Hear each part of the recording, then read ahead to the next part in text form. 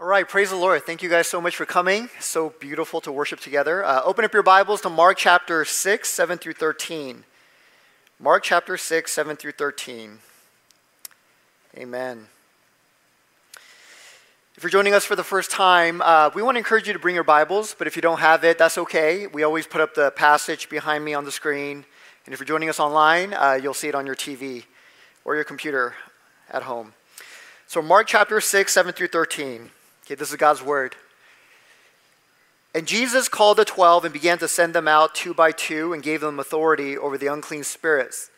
He charged them to take nothing for their journey except a staff, no bread, no bag, no money in their belts, but to wear sandals and not put on 2 tunics. And he said to them, whenever you enter a house, stay there until you depart from there. If any place will not receive you and they will not listen to you, when you leave, shake off the dust that is on your feet as a testimony against them.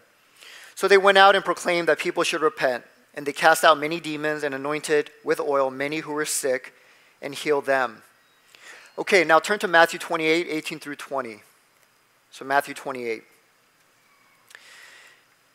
And Jesus came and said to them, all authority in heaven and on earth has been given to me. Go therefore and make disciples of all nations, baptizing them in the name of the Father and of the Son and of the Holy Spirit, teaching them to observe all that I have commanded you. And behold, I am with you always to the end of the age. Amen. Let's pray. Father, we thank you so much for your presence that is here. Thank you for that beautiful time of worship. And Lord God, we want to hear from you, Lord. Open our hearts wide. Open our minds so that we may understand your word. Father, hide me behind the truth of your word, Lord. And let the people only hear what you want them to. And so, Lord God, we thank you so much. Father God, speak. Father God, give us a vision for what you are doing. We want to be a part. So we thank you, Father. Thank you for everyone here. Thank you for everyone joining us online. We give you all the glory. In Jesus' name we pray. Amen. Okay, well, praise the Lord. Well, since the very beginning of the year, we've been looking at the most revolutionary relationship that you and I can have in life. I don't know how else I can describe this. But it is to be Jesus' student or learner. And the biblical term for that is disciple. Disciple. So that's what we've been looking at. That is the theme for this year. But what is a disciple exactly? Well, we've spent an entire 4 months answering that question, so I shouldn't have to spend too much time on this. But let me just kind of go point by point what a disciple is. But a disciple is someone who has heard the gospel, repented of their sins, and put their full trust in Jesus' saving work, his life, death, and resurrection. Okay, that's where it all begins. If you haven't even done that, you haven't even begun to be a disciple. A disciple is also someone who has received the Holy Spirit and is now alive to Christ. And because of that, he or she has now decided to follow Christ, not only as Savior, but Lord. Okay, he is Lord. That is a disciple. A disciple is also someone who is following Christ, not because of anything special that they can offer. We know we have nothing to give, but simply because Jesus' gracious invitation came to you. Follow me. So you heard that, and now you are following. A disciple is also someone who prioritizes staying close to Jesus. Okay, that is your primary relationship, because you know without it, you can't be a disciple. There will be no growth. There will be no change. A disciple is also someone who gets up every day and says, today, I must deny myself, take up my cross, and follow Jesus. Literally, a disciple does that every day.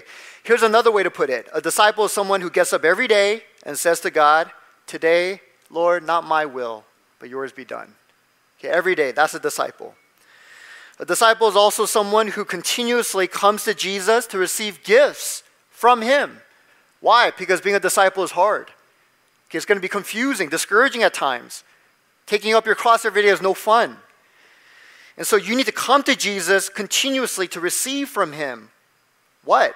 Things like his strength, his truth, his presence, his authority to do his will. Okay, this is a disciple. A disciple is also somebody who regularly and habitually puts themselves in the path of God's grace by doing spiritual disciplines. Okay, these are just spiritual activities that you're doing not to change yourself, not to earn God's favor, but to simply receive more of God, receive his grace. We're talking about activities like praying, reading, and meditating on the word, fellowshipping with other believers, And remember, fellowship is not hanging out with other believers only. Okay, it's a part of that.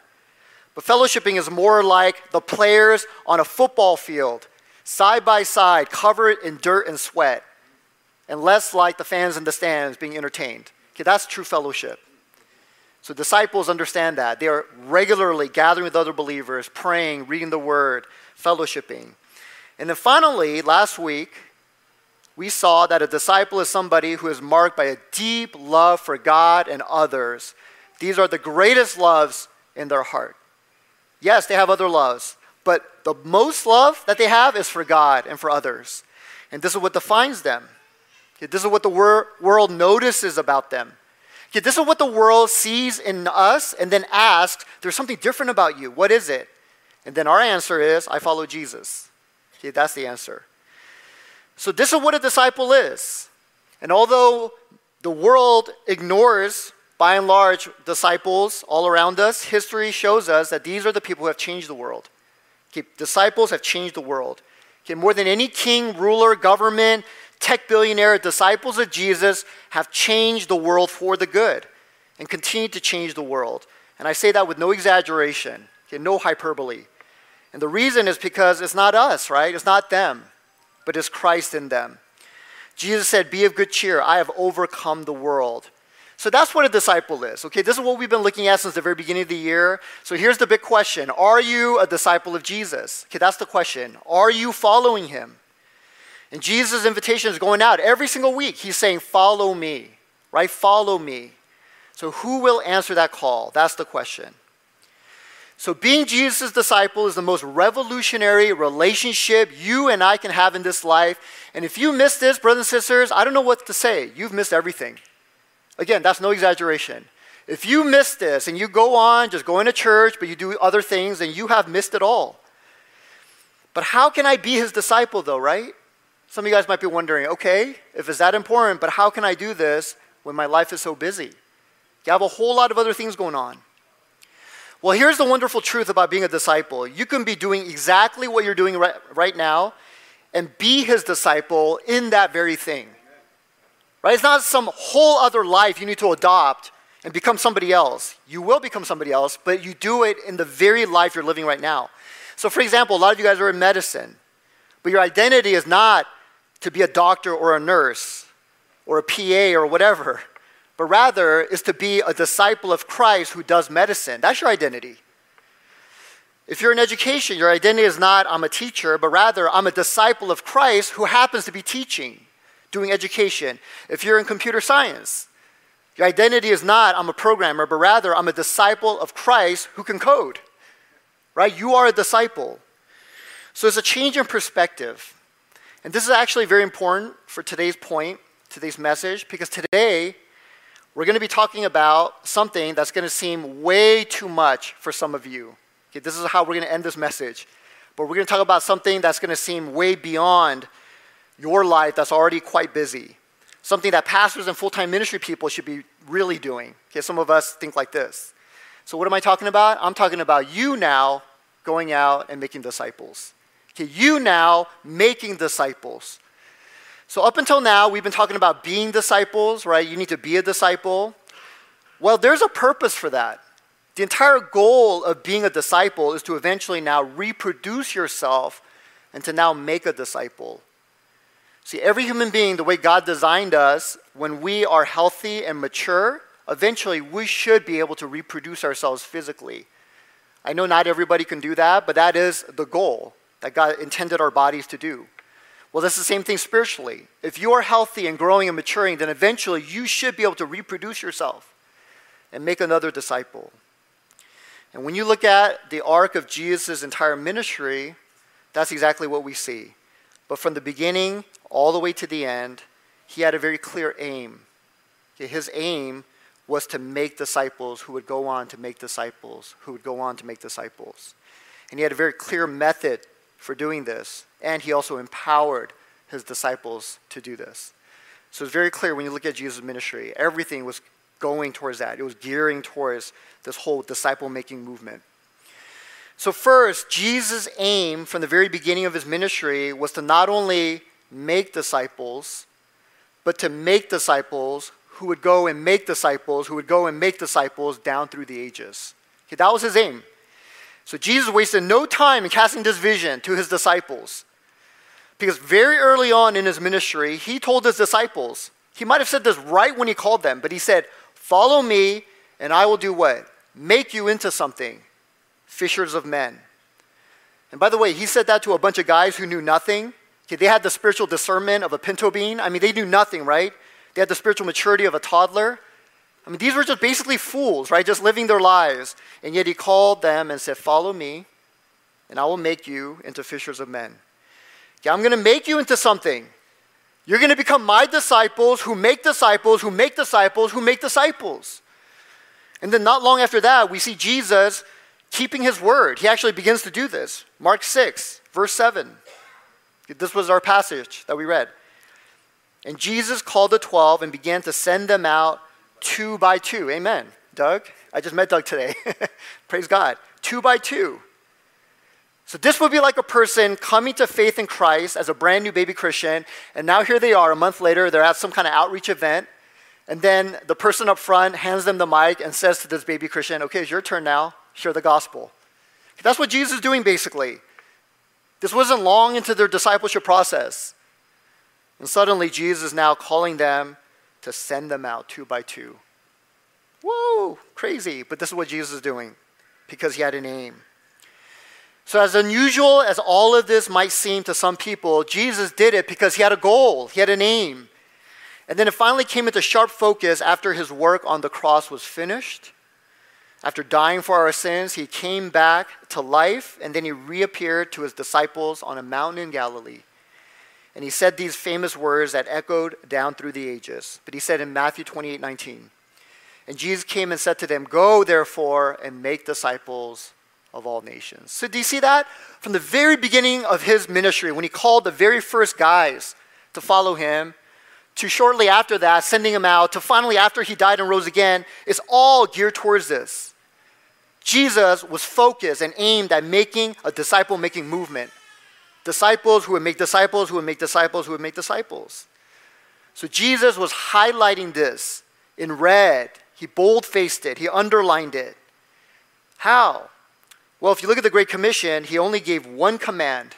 Okay, only one, after he died and rose again. Okay, prior to that, he talked about a lot of things. He gave a lot of different commands. But after he did his great work on the cross and rose back to life, he only gave them one command. Now, a lot of people, when they read the Great Commission, they think there's a lot of commands here. Well, didn't he say like a bunch of things, like go, make disciples, baptize, teach?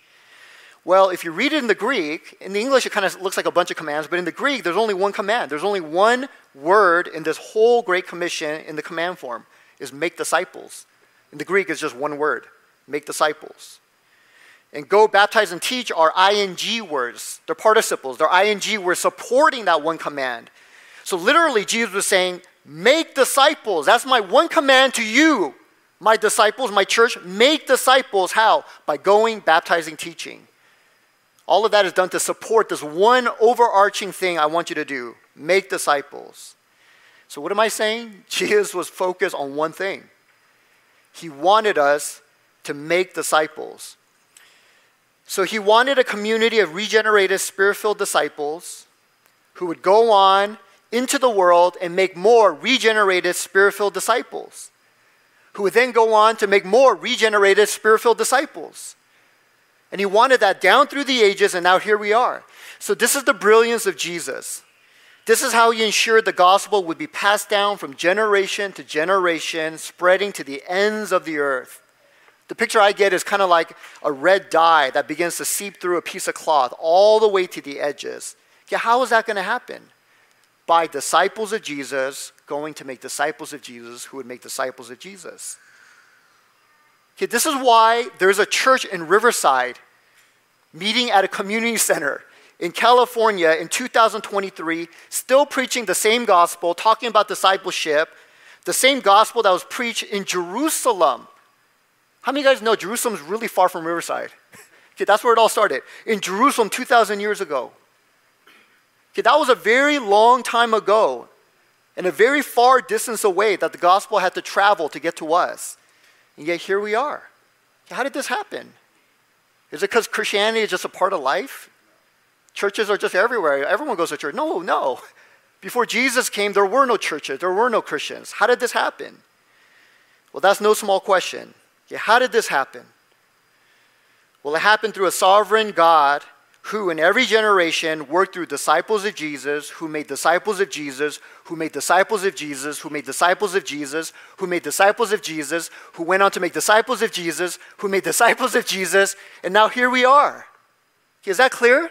That's how it happened. It's not magical. But Jesus knew exactly what he was doing from the very get-go. And so now let me ask this question. The ball's in our court. Here we are. We're disciples of Jesus. What do you think we should be all about? What do you think we should be preoccupied with? No matter what we're doing as a church, one thing we should always aim at is making disciples who will make disciples. Okay, I don't care what we get involved in. You can start a basket weaving ministry. I mean, that's great if you want to do that. But tell me how you're going to make disciples through that, and then we'll say, okay, we'll give you funding. I mean, it doesn't matter what we do, but everything needs to be aimed at making disciples who will make disciples. If we succeed at everything else, big numbers, big budget, big ministry, big campus, whatever, right? Whatever churches are going after. Even if we raise the dead back to life as a church, but if we fail to do this, I would say we failed. We completely failed. Even if we see signs and wonders. Why? Because the aim of Jesus has always been the same. He died on the cross for our sins, rose back to life, not just to gather people who are forgiven and who will end up in heaven one day, but to launch a disciple-making movement that would spread to the ends of the earth. And even in the world, we know that an effective, influential company has a clear aim. That anybody can tell you what that aim is. Okay, even in the world, companies that are effective and influential have clear aims. So for example, most people know that Apple does what? Okay, what does Apple do? They make computers and phones, right? You guys all know that. Tesla. What does Tesla do? The moment you hear that company name, what do you think of? They make batteries and cars. Okay, even I know that. I know fanboys and insiders will say we do more than that. Okay, whatever. But the world knows, okay, that's what they do. That's what they make. Even I know that. I don't even own an iPhone or a Tesla. I know that, right? Well then, what does the church make? What does the church make? Okay, what should the world say about the church when they think about why is the church around? What is the church doing? What are they making? Well, I don't think the world knows the answer. I don't even think a lot of churches know the answer. Okay, what do churches make? If Apple makes computers and phones, if Tesla makes batteries and cars, what do churches make? Well, I'll tell you, the Church of Jesus Christ makes disciples, who makes disciples, who makes disciples, who makes disciples. I don't care if you have a campus. I don't care if you meet in someone's living room. I don't care if you have a $10 million budget or a $10 budget. I don't care who you are. I don't care if you're branded or not branded. If you're a Church of Jesus Christ, you're going to be making disciples who make disciples who make disciples. Why? Because that was Jesus' aim. So is that the aim of our church? Right? We should be asking that. If you're here for the first time and you're wondering, should I come to this church? You should be asking that question. Don't just, ask, oh, do they sing well here? Does a pastor keep me awake during the sermon? You should be asking, does this church focus on what Jesus was aimed at? Are they making disciples who make disciples who make disciples? And by the way, the church is not an organization. It's the people. It's us. So I need to bring this all the way down to the individual level. Is this your aim? Right? Is making disciples who make disciples your personal goal in your life? And if it's not, then I'm curious. How are you reading the Great Commission so that you're not included in it? Okay, how are you seeing the Great Commission where it doesn't apply to you? So being a disciple and making disciples who make disciples should be the aim of every single believer and the church as a whole. But how do we do this? Well, that's another big question, and we can't give the full answer today, but I think we can kind of get a sketch from Jesus' method. So this is the second point. But Jesus also not only gave us a clear aim, but he gave us the method. So what was Jesus' method to make disciples who make disciples? Well, when we go back to Mark 6 and Matthew 28, when we look at passages like these, we see this kind of pass-it-on method rooted in close relationship. So that's the way I would frame it. But Jesus' method was kind of this pass-it-on method rooted in close relationship. So when Jesus called people to himself, to be disciples, he called them not to a curriculum, not to a school. We've looked at this before. But he called them to himself. Jesus called people to himself. Unlike other rabbis, where it was just merely to a set of teachings, he said, no, you're coming to follow me. Because he is the curriculum. He is the school. And here's why. Here's why Jesus called people to himself. It's because everything that his disciples would need to grow and multiply and launch this kind of disciple-making movement was available within Jesus himself. It was all within Jesus. Okay, what do I mean? Well, Jesus is the Word of God made flesh. Okay, if they need the Word of God, and they do, then they were going to get it from Jesus. He is the Word of God made flesh. Jesus is the eternal life that God was giving to the world. If his disciples needed eternal life to energize them, to propel them forward, and they did, they were going to get it from Jesus. He is the eternal life. He is the bread of life and living water their souls needed to sustain them. He is the wisdom of God to navigate through this world, to even know how to disciple people. He is the wisdom of God. Jesus is the victory over the enemy in the world. If they needed to overcome deep challenges and the attacks of the enemy, is Jesus. And finally, his life was also the pattern that his disciples would follow. See, everything was found in Jesus. He's the curriculum. This is why when he called people to follow him, he was calling them to himself. So if you look at Mark 6, verse 8, very clear. It says, Jesus charged them to take nothing for their journey except a staff, no bread, no bag, no money in their belts. In other words, they don't need anything. Okay, take note of that. Nothing. You don't need anything. Just wear your sandals. Okay, you need some shoes. Wear your sandals. But you don't even need 2 tunics, right? Just take what you have, the clothes you're wearing. He didn't want them to be naked, right? Just wear what you're wearing. And then he said to them, whenever you enter a house, stay there until you depart from there. And if any place will not receive you, will not listen to you, when you leave, shake the dust off your feet as a testimony against them. So they went out and proclaimed that people should repent. And they cast out many demons and anointed with oil many who were sick and healed them. So when I read that, I see 2 things. The emphasis is take nothing. You don't need anything, right? And right before that, I didn't read it, but he said, I give my authority to you. So that's all they had. You don't need anything else. Take nothing with you, just the authority I give you. And then the other thing I notice is everything we just read should sound very familiar to you. It should look very familiar. Okay, what do I mean? Well, it looks like everything Jesus has been doing leading up to that point. Right? It looks very familiar. It looks exactly like what Jesus was doing. And so now you begin to see this method begin to unfold. Okay, take nothing. You don't need anything. All you need is my authority, and you don't need to do anything other than what I've been doing. Is that clear? When you turn to the Great Commission in Matthew 28:19, you see a very similar method again. Okay, Jesus said, go therefore, make disciples of all nations, baptizing them in the name of the Father, the Son, and the Holy Spirit, teaching them to observe all that I've commanded you. Again, same thing. It's very similar. Whatever you see in Mark 6, it kind of came to fruition in Matthew 28. Similar. He gave them his authority again, right? All authority has been given to me. I'm giving you this authority now. And now, Jesus commissioned these guys to go out and make disciples. How? By baptizing the way Jesus baptized. Now, during Jesus' earthly ministry, he didn't baptize anybody with water. But after he rose again, he baptized people with the Spirit. And with fire, he was telling them, baptize like I baptized. He commanded them to teach with what? Everything he taught. So do you see that pattern again? They're given nothing, just the authority of Christ, and just do what? Exactly what I did. Do everything I did. So what am I saying? Well, when you look at the life of Christ and the way he made disciples, it was this kind of pass-it-on method, rooted in close relationship. What I mean is everything Jesus had within him, he passed on to his disciples.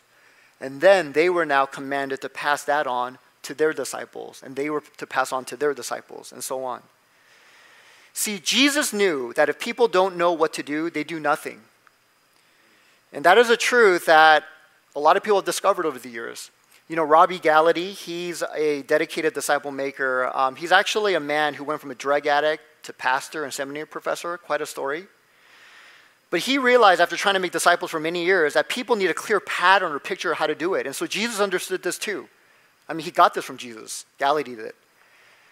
But he knew that when people don't know what to do, they do nothing.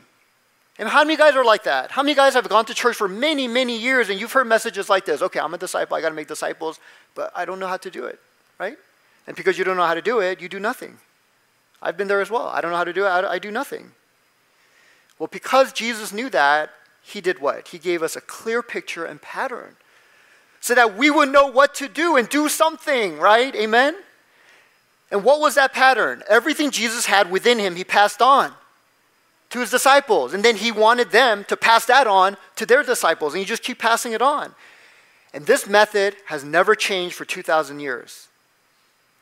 And so now here we are in Riverside, 2023, talking about this, right? And it's as if we are his first disciples. The method has never changed. It's as if we're right there as his first disciples.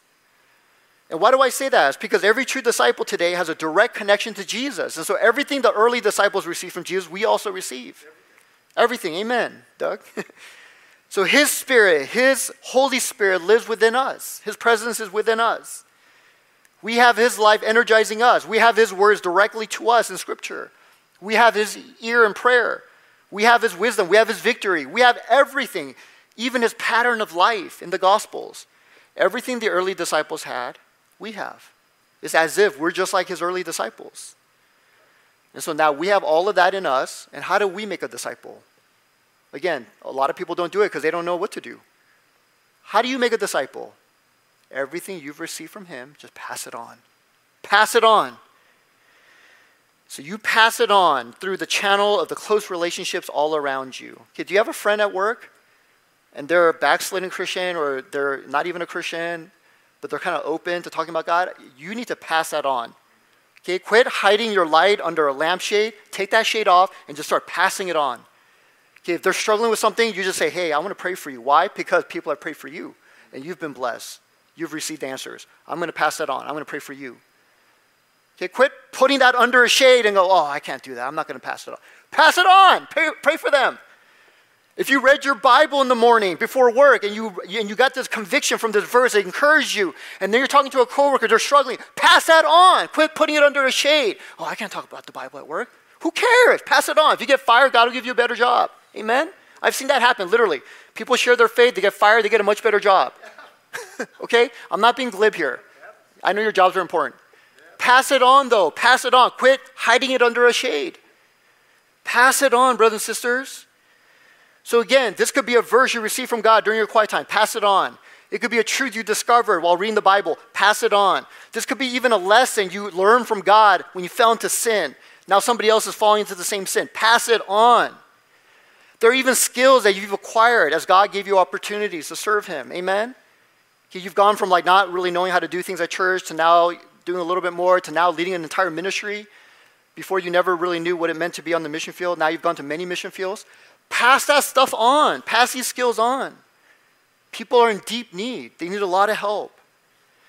You know, regarding the passing on of skills, there's a very helpful model. I think some of you guys have already heard this, but it's very popular in leadership development.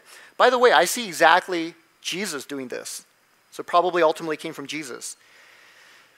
But it's a very popular model. But as I do, and then you do what? You watch. And then we talk about it. And then I do, and you help. And then we talk about it. And then you do, and then I help. See, it's switched now. You're doing, and I'm helping you. And then we talk about it. And then you do, and then I watch. You're backing off now. They're kind of on their own. And then we talk about it. And then finally, you do, and now somebody else is watching you. And who's that? That's the new disciple that they're going to be raising up. See, it's very simple. And Jesus did the exact same. The first 5 chapters in Mark, he's doing ministry, healing the sick, he's casting out demons, calling people to repent, preaching the gospel with authority, and then he does what? Chapter 6? Here, you guys do it now. Right? I did, you watched. Now, and then you helped, and then now you do, and I will help. And then I'm going to watch. So when you look at Jesus' method of making disciples, it's very clear, and it's also very flexible, very accommodating to all situations and all locations. Okay, you don't need a particular location. You don't even need a particular curriculum. All you need is the Bible. You don't need a particular resource. Okay, you don't need a lot of money. You don't even need any money. All you need is the Spirit and the life of Christ in you. Okay, just like these disciples in Mark 6. Take nothing with you. You need nothing. You literally need nothing. All you need is me, and just walk out in faith. And so in many ways, when I look at disciple making and the whole method of it, it's very similar to parenting. Okay, parenting, you really don't need anything to be a parent. Okay, well, you just need one other person, right? I remember when my wife and I, we had our first child and we went in for the doctor checkup, the nurse looked at me going, "You're the troublemaker." I'm like, "What are you talking about?" So I realized, oh, I'm part of this, right? I'm involved in this. But all you need is just another person, right? You and another person, and you can begin to do this, just like parenting. But in parenting, you are reproducing who you are in another. Okay, that's what it is when you have a child and you begin to raise that child, to know the things you know. Well, disciple making is the exact same thing. And so just like parenting, in parenting, worldly parents tend to raise worldly kids. Insecure parents will raise insecure children. Generous and God-fearing parents will raise generous and God-fearing children. Okay, parents who go to church regularly will raise kids who go to church regularly. Well, in the same way, if you're making a disciple, then the things that you do will be passed on. Okay, if you're a disciple who loves Jesus and loves to pray, then you're going to raise up a disciple who loves Jesus and loves to pray. And so it's the exact same in parenting and discipleship. I remember when I first became a dad, I was very shocked to see this actually play out. This is true. Okay, when you have a child, literally the things that you do get passed on. Okay, I'm not proud to say this. I stopped doing this habit, but when I was very early in my parenting, I used to sit on the couch in the evenings, just subconsciously, and I would stick my hand into the waistband of my pants. Kind of like Al Bundy. Okay, I'm sorry for invoking that name in a Sunday sermon, but I would do that, and I remember one day, I looked over at my son, did the exact same thing. He had his hand stuck in his pants. I was like, oh my gosh, right? You pass these things on. So then how did that happen? It's because I'm in this close relationship with my son, and he watches me. Remember, I do, you watch? And then eventually, I do, you help? I didn't help him to do that, but he began to do that. But it's like you're just passing that on. Well, it's the same with disciple making. Just like parenting, disciple making also happens as you go in life. Again, it's not this entirely new kind of life you need to bring in, but it's just as you're living your life, you're just doing it. It's the same with parenting. You do hobbies together as you're just living life. You do homework together, you travel together, you go out and eat together, and as you're doing all these things, you parent. Well, it's the same thing with making disciples. I remember one of the clearest examples was my small group leader in college. And she was just a great disciple maker. And then eventually I began to serve with her. Her name was Rosa. I'll just say her name, Rosa. If you're listening, I'm talking about you. But I remember she would just be so effective at this, but she would always just invite a young lady, sometimes even like a few brothers, and she would just say, "You know what, I have to go shopping today. I have to go to the market, and then I'm going to go swing by to the bookstore. You want to come with me? Right? Do you have to do shopping?" And they're like, sort of, okay. And then they would just spend an entire half day together. And what was happening during that half day of shopping and going to the market? She's discipling. She's just passing on all the things that God is doing in her life. And she discipled. Very effective. So just like parenting and disciple making, you do it as you go. And finally, like parenting, disciple making also happens in countless different contexts and in countless different expressions. If anybody tells you there's only one way to parent, they're lying to you. There's many different ways. In the same way, there's many different ways to make disciples. Okay, you can be in the church office, you can have a curriculum, you can only use the Bible. Okay, you can do it as you're shopping together. I mean, there's just so many different ways. But the point is very, very intentional. It's very intentional. You know, I remember hearing this testimony of a couple. They're both dentists. I remember eating lunch with Pastor David from the Garden Church one time, and he was sharing this story of a couple at his church. But basically, they decided to move to Rwanda. And I believe the husband is a dentist. I'm not sure if the wife is as well. But the husband, who's a dentist, moved to Rwanda with his wife. And this is what they decided to do. But they decided to raise Christ-centered dentists through discipleship and education in Rwanda. In order to do that, did they have to change some things in their lives? Absolutely. If you become a parent, do you have to change some things in your life? Absolutely. You got to, readjust your life a little bit. So they had to move to Rwanda. But did he stop being a dentist? No. He continued right on what he's doing. I have a practice in America, now I'm going to have one in Rwanda. And when I'm in Rwanda, I'm going to be raising up disciples. How? By training up Rwandans to practice dentistry. But they're going to do it as they learn about Christ and the Bible. And so it just kept going. He kept serving as a dentist, but now with a very, very different focus. So do you see that? It happens on the go. It happens in many different contexts, many different expressions. And yet the aim is always the same. You're taking what God has given to you and you just pass it on, continuously pass it on. And so many of us, we don't do it because we don't know what to do, so we do nothing.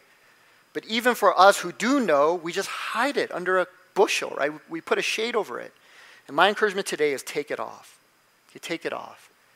Okay, what are we afraid of? What are we ashamed of? Pass it on. It's changed your life. It'll change another person's life.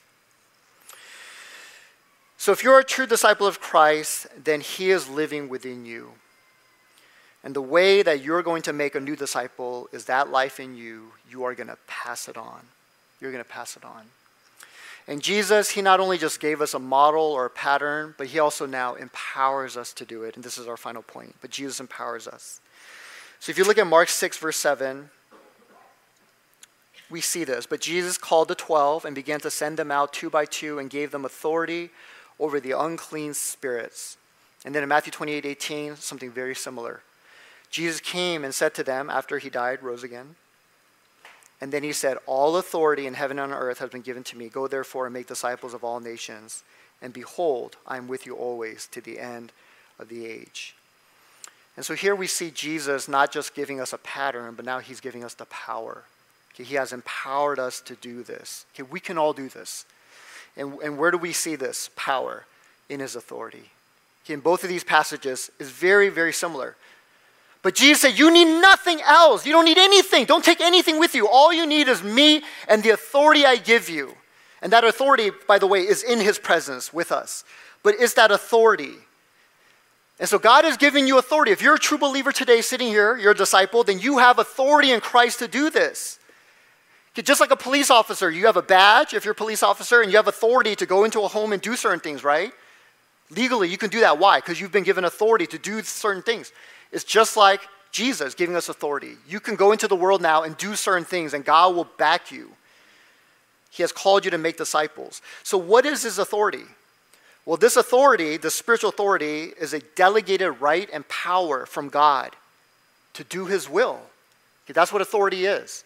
It is a delegated right and power to do someone's will. In this case, God's will. And so this authority is absolutely essential if you're going to do God's work. This is why it was so essential that Jesus gave them the authority to go do this. He gave them a taste of it in Mark 6, and then he gave them the ultimate download after he died and rose again. All authority has been given to me. Now I'm going to back you with that authority. You go into the whole world. You absolutely need this authority if you're going to do God's work. And this is why if you're not a true believer, if you don't have God in you, Christ is not in you, you don't have this authority. I would never tell a non-believer to go and make disciples. They can't do it. They will fail. But if you're a true believer, you absolutely can do this. And in the Old Testament, whenever spiritual authority was questioned, or let's say lost, because of the sin of the leader, or some rebellion happened, then God's work came to a screeching halt. So it's very clear. Okay, this happened many times with Moses. Whenever they rebelled against Moses, whatever God was doing in the Israelite camp came to a screeching halt. Moses couldn't lead. Why? Because that authority was being challenged. Or Moses sinned and his authority was being lost. And why is that? It's because authority is absolutely necessary if you're going to accomplish God's will. Spiritual authority also is not something you can obtain on your own. It must be given to you by God. It must be given to you. This is why twice we read in our passages, Jesus gave his authority to his disciples. See, this isn't something you're going to go earn or find. God must give it to you because you have now come to him in faith. You are his disciple. So then how do you receive this spiritual authority from Jesus? Exactly. How do you receive? Well, it comes through submission to Jesus' authority in your life.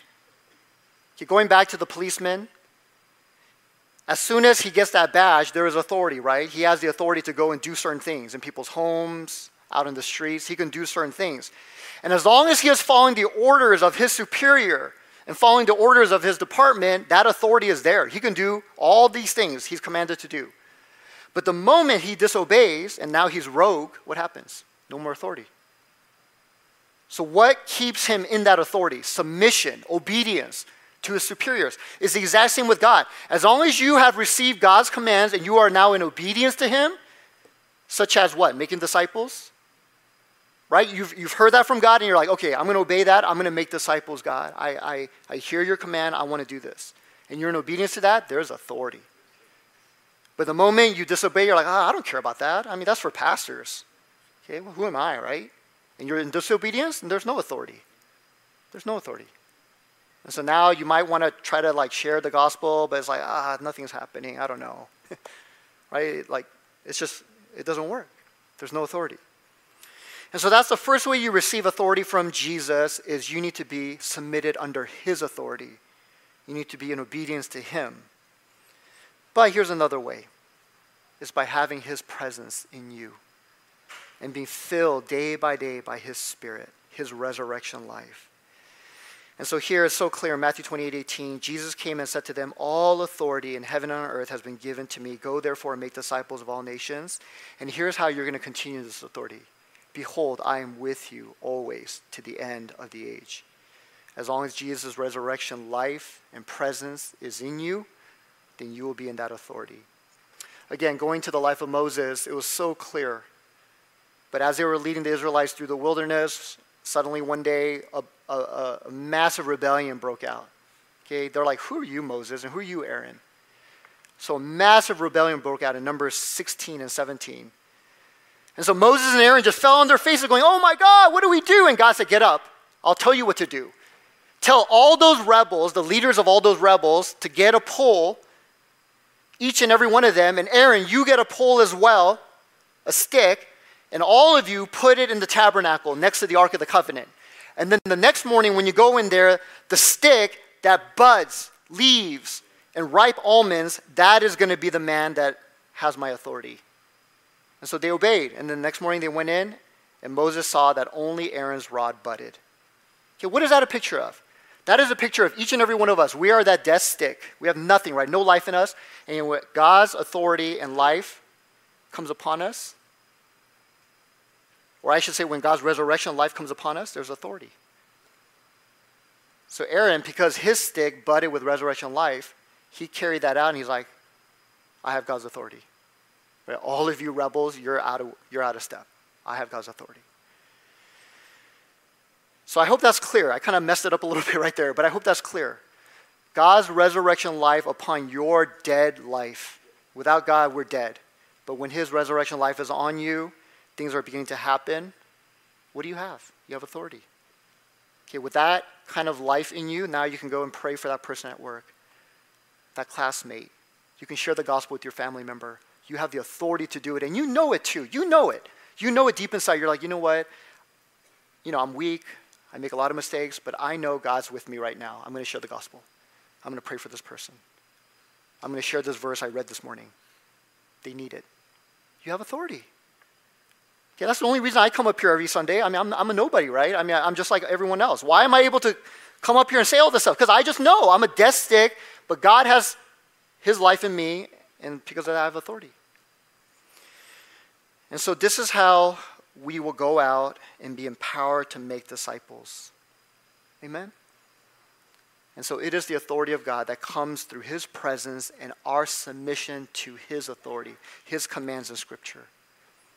By the way, the moment you leave this book, the moment you do anything outside this book, you no longer have authority, including me.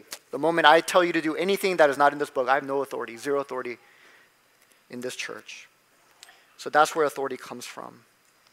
And as you do that, brothers and sisters, here's what will happen. Okay, here's the power, and we're coming to a close. But I've shared this before in the past, but it just blows my mind, the power of exponential change. But here's the power of what will happen. But here's why 2,000 years later, we are sitting in Riverside, California, still talking about the same Jesus and the same gospel, and it's spreading. It's still spreading today. But it's the power of multiplication. But let's say that there was one man or a woman who decided to make a disciple, and they were only just adding. Every day, they're just adding one disciple. But there's another person who decided, you know what? Just once a year, I'm going to multiply a disciple.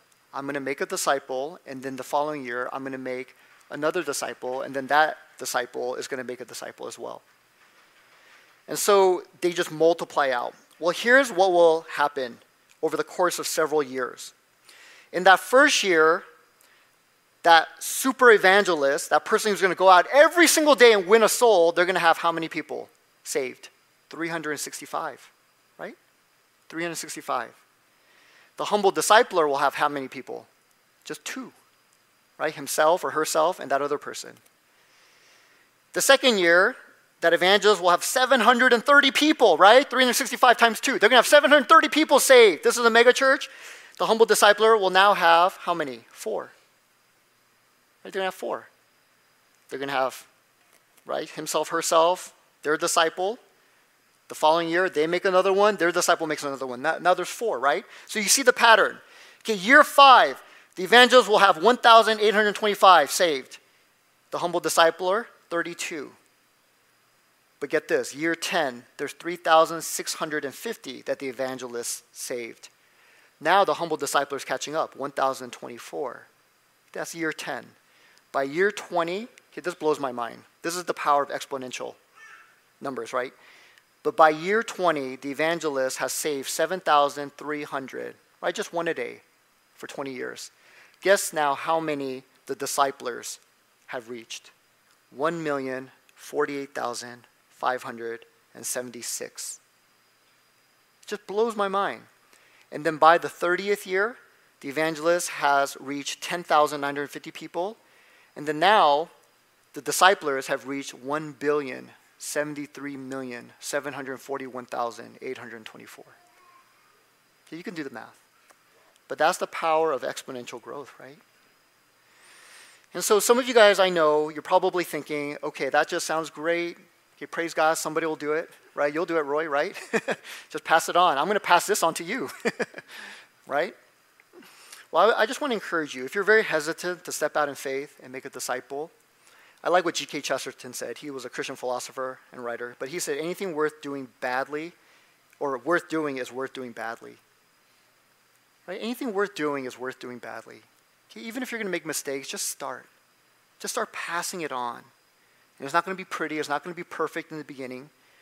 But Jesus said, I will be with you. I will back you. Right? You can do this. You will have everything you need. Amen? So let's just come before the Lord. Okay, let's bow our heads.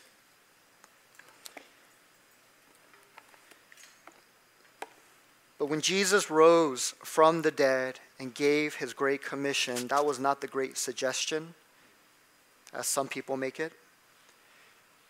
But it was a great commission. Okay, he commanded us. I want to simplify it for you guys. Jesus said, before I ascend back to heaven, before I go back to my Father, I just want you to do one thing. If you forget everything else, just do this one thing. Make disciples of all peoples. So Lord God, help us to take note of that. Help us to remember that. Lord God, we really want to be about the main thing. And Lord, here at this church, we want the main thing to be the main thing. And all of us here individually in our own lives, Lord, we want our lives to be about the main thing. And it's going to look different. There's different expressions. But Lord God, we need to be making disciples. And for most of us here, we're not going to go to seminary. We're not going to have formal Bible training. But that's okay, because none of the first disciples did either. But what they did have was an intimate relationship with you, the living word.